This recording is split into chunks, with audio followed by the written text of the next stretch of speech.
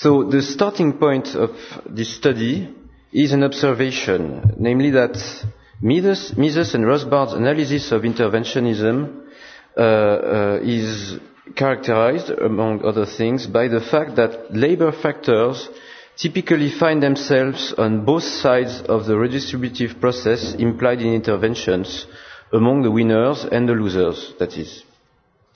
There are, of course, good reasons for that, namely that, contra Marx, we know that there is nothing exploitative per se in labor contracts. At least since Bomberwerk, we know that there are good economic reasons why there would be a gap between the price of the product and the price of labor factors, namely that there is an intertemporal exchange between wage earners and the capitalists. And we also know from a legal point of view that there is nothing aggressive in a labor contract. So that's why exploitation is not involved in a labor contract. However, we could still wonder if some interventions might make wage earners gather on the side of losers, while at least some capitalists would gain in the process. This paper basically provides an answer to that question. So the first thing I did to find any kind of answer was to check my favorite book, Human Action, to see what Mises had to say. And I found that Mises claims, I quote, the employers would be in a position enabling them to lower wage rates by concerted action only if they were to monopolize a factor indispensable for every kind of production and to restrict the employment of this factor in a monopolistic way. As there is no single material factor indispensable for every kind of production, they would have to monopolize all material factors of production. This condition would be present only in a socialist community. So, this implies, well, of course, that there could be no such thing as labor factors paid under their marginal productivity in a free market, at least not temporarily, but also in a hampered market society, since he says only in a socialist community such a combination of employers could succeed in bringing lower wages. So this is Mises' thesis. However, well, I will not quarrel with Mises on the idea that on what he describes regarding the effects of a state-owned economy. Where I would beg to differ is on his implied idea that this cannot happen under interventionism, that is, under a hampered market society. So I want to show here that there is no need to monopolize all factors of production to bring about an overall relative lowering of prices for original factors, in particular labor factors, compared to what would prevail in a free market environment. And I want to explain how grants of monopolistic privileges to capitalists in a hampered market economy can be sufficient to lower labor and land factor prices.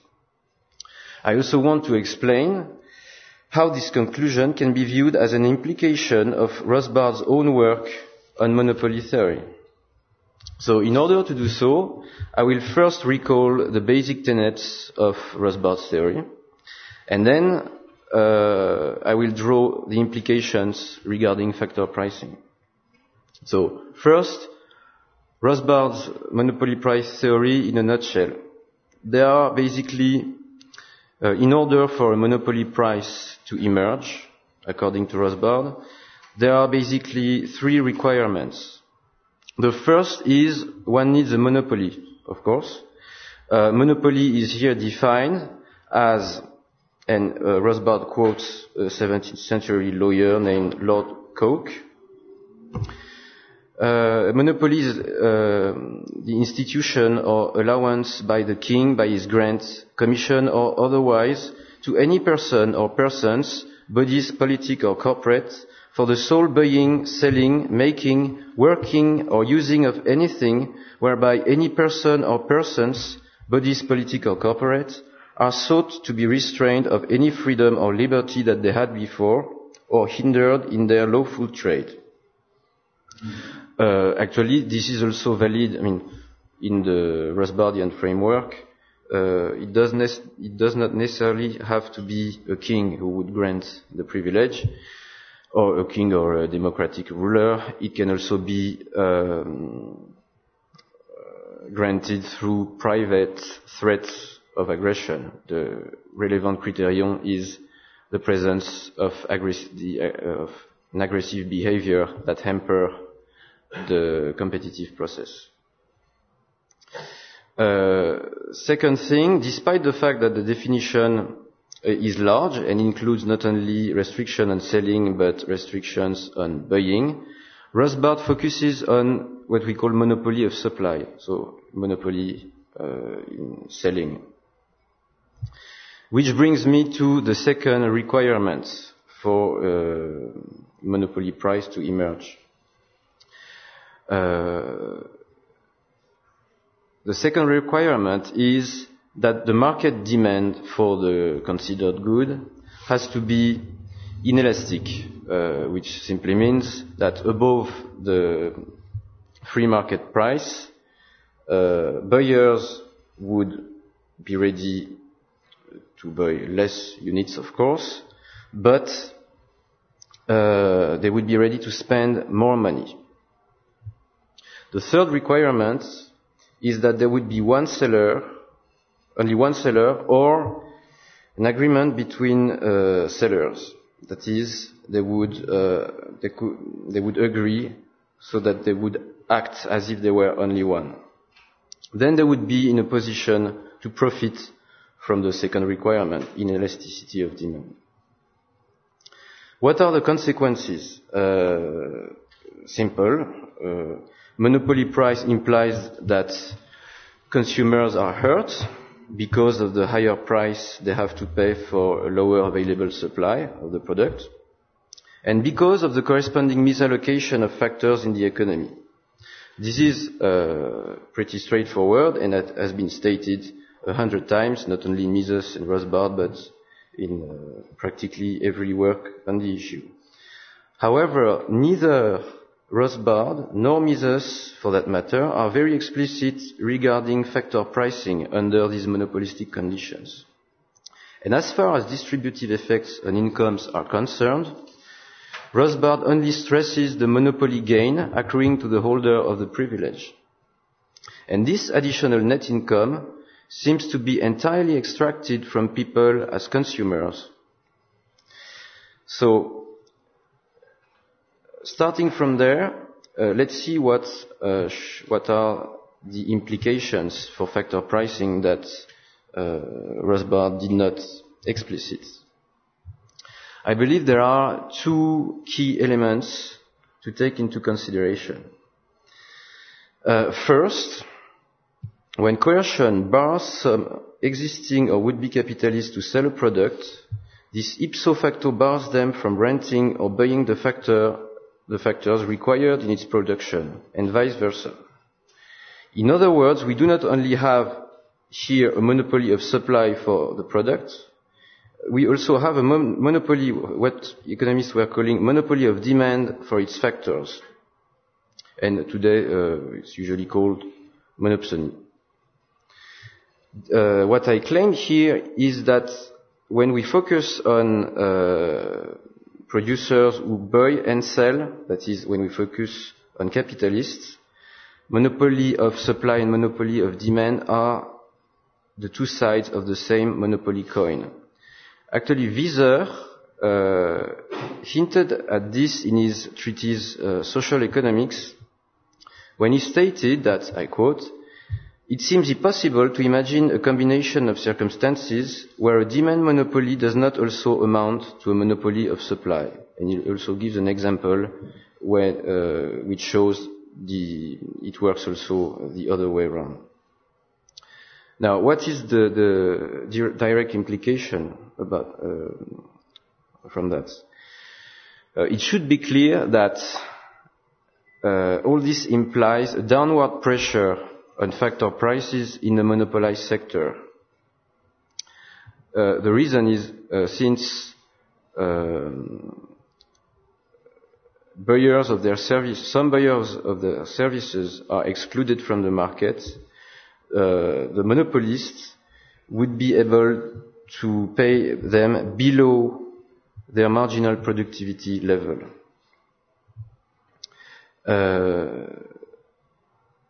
To contemplate why this should be the case, we can think about the condition that would be required for it not to be the case. The condition would be that the supply schedule of the factor would be purely elastic. However, we know, thanks to Rothbard again, that this is impossible. This is only in the neoclassical land of pure and perfect competition that we find this.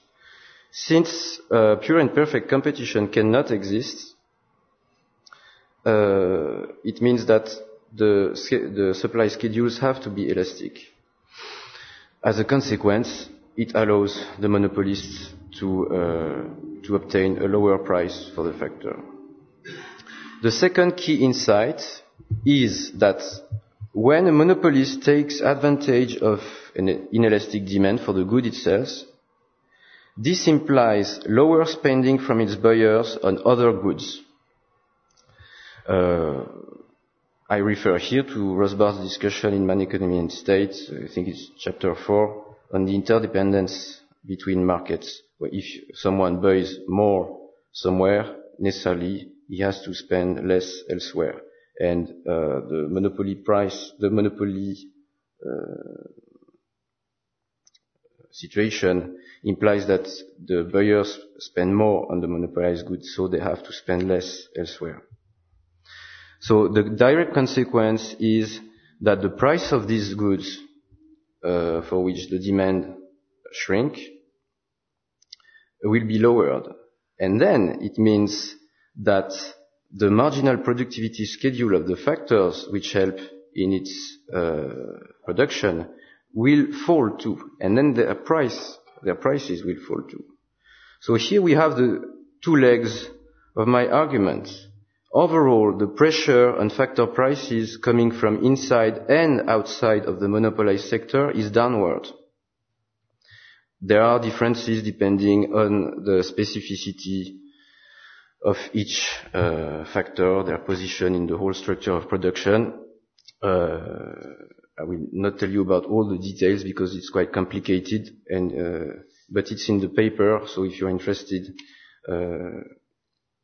you can ask me and I will send you a copy. Okay, so other implications. First, the monopoly gain of the holder of privilege does not come only from the consumers, but also from the factor he employs, including capital goods.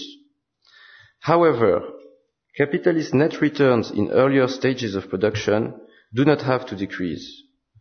As with the sales tax shifted backward, the lower prices for capital goods will translate into lower demands and prices for original factors involved in their production, and the margins could stay the same. So, I refer here to Rothbard's discussion about the sales tax in power and market. This is exactly the same effect. Lower prices for capital goods are imputed backward to original factors of production, land and labor factors. Now, I told you about this idea of an overall downward pressure, but there might be an objection which is correct. It is not true that each and every factor must see its price diminish.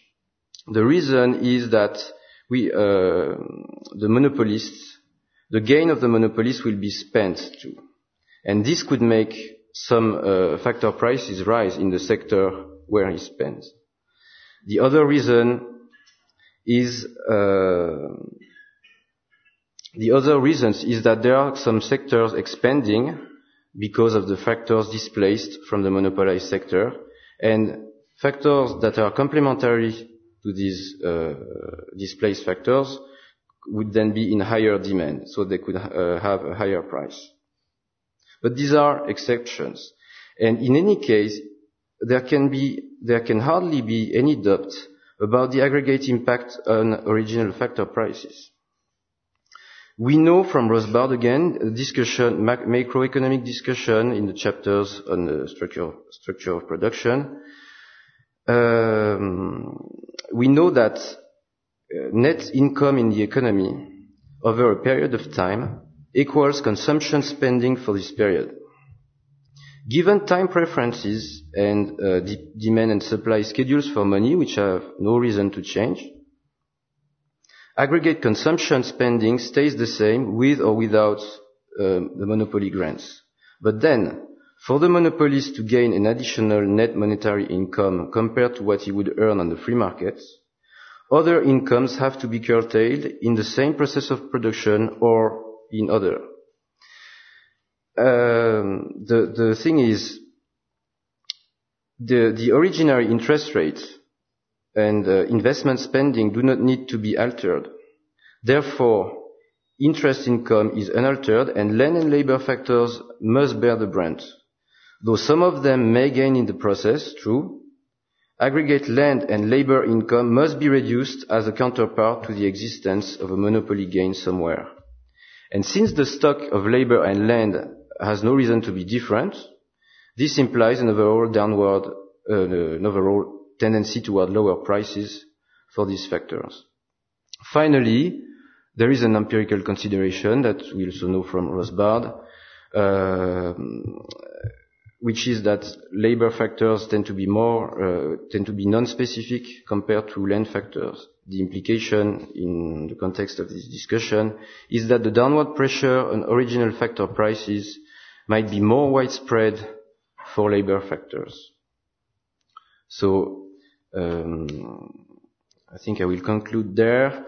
The general implication I want to stress, in the spirit of Hans Hoppe's article that was called Marxist and Austrian Class Analysis, which has been republished, I think, in his book, Economics and Ethics of Private Property. In this spirit, it should be clear that insofar as Austrian criticisms of the Marxist theory of surplus value are correct, it does not follow that one should throw out the exploitation of labor baby with the Marxist bathwater. Under monopoly, land and especially labor can indeed be exploited in the sense that they can be paid under their free market level as a consequence of coercion. And the corresponding redistribution in favor of some capitalists implies in turn a relative proletarianization of some workers. These are basically the laborers whose lower wages are not compensated by higher incomes coming from some investments in the privileged sectors, either because their monopoly gains are not high enough, or because they have no money invested in these sectors, or because the gains have already been capitalized before they came, or even because they are not investors at all, which can be the case of the lowest paid workers. I think a sociological insight follows. With a lower total monetary income, workers are less likely to present themselves as investors on the time markets, and the distribution of catalytic functions among people tends to become more rigid. So laborers stay laborers, capitalists stay capitalists. Last thing I want to mention is about the further researches that could be valuable, starting from what I've just said. First, to do some applied economics or history in the field, I think it would be necessary to have an analysis of interactions between these monopolistic grants and other interventions in the market that may conceivably compound their effects or counteract each other to some extent. Then, with such a big theoretical picture, we would then be able to make an empirical assessment of how far monopoly and exploitation of original factors went in the real world, past and present. Thanks for your attention.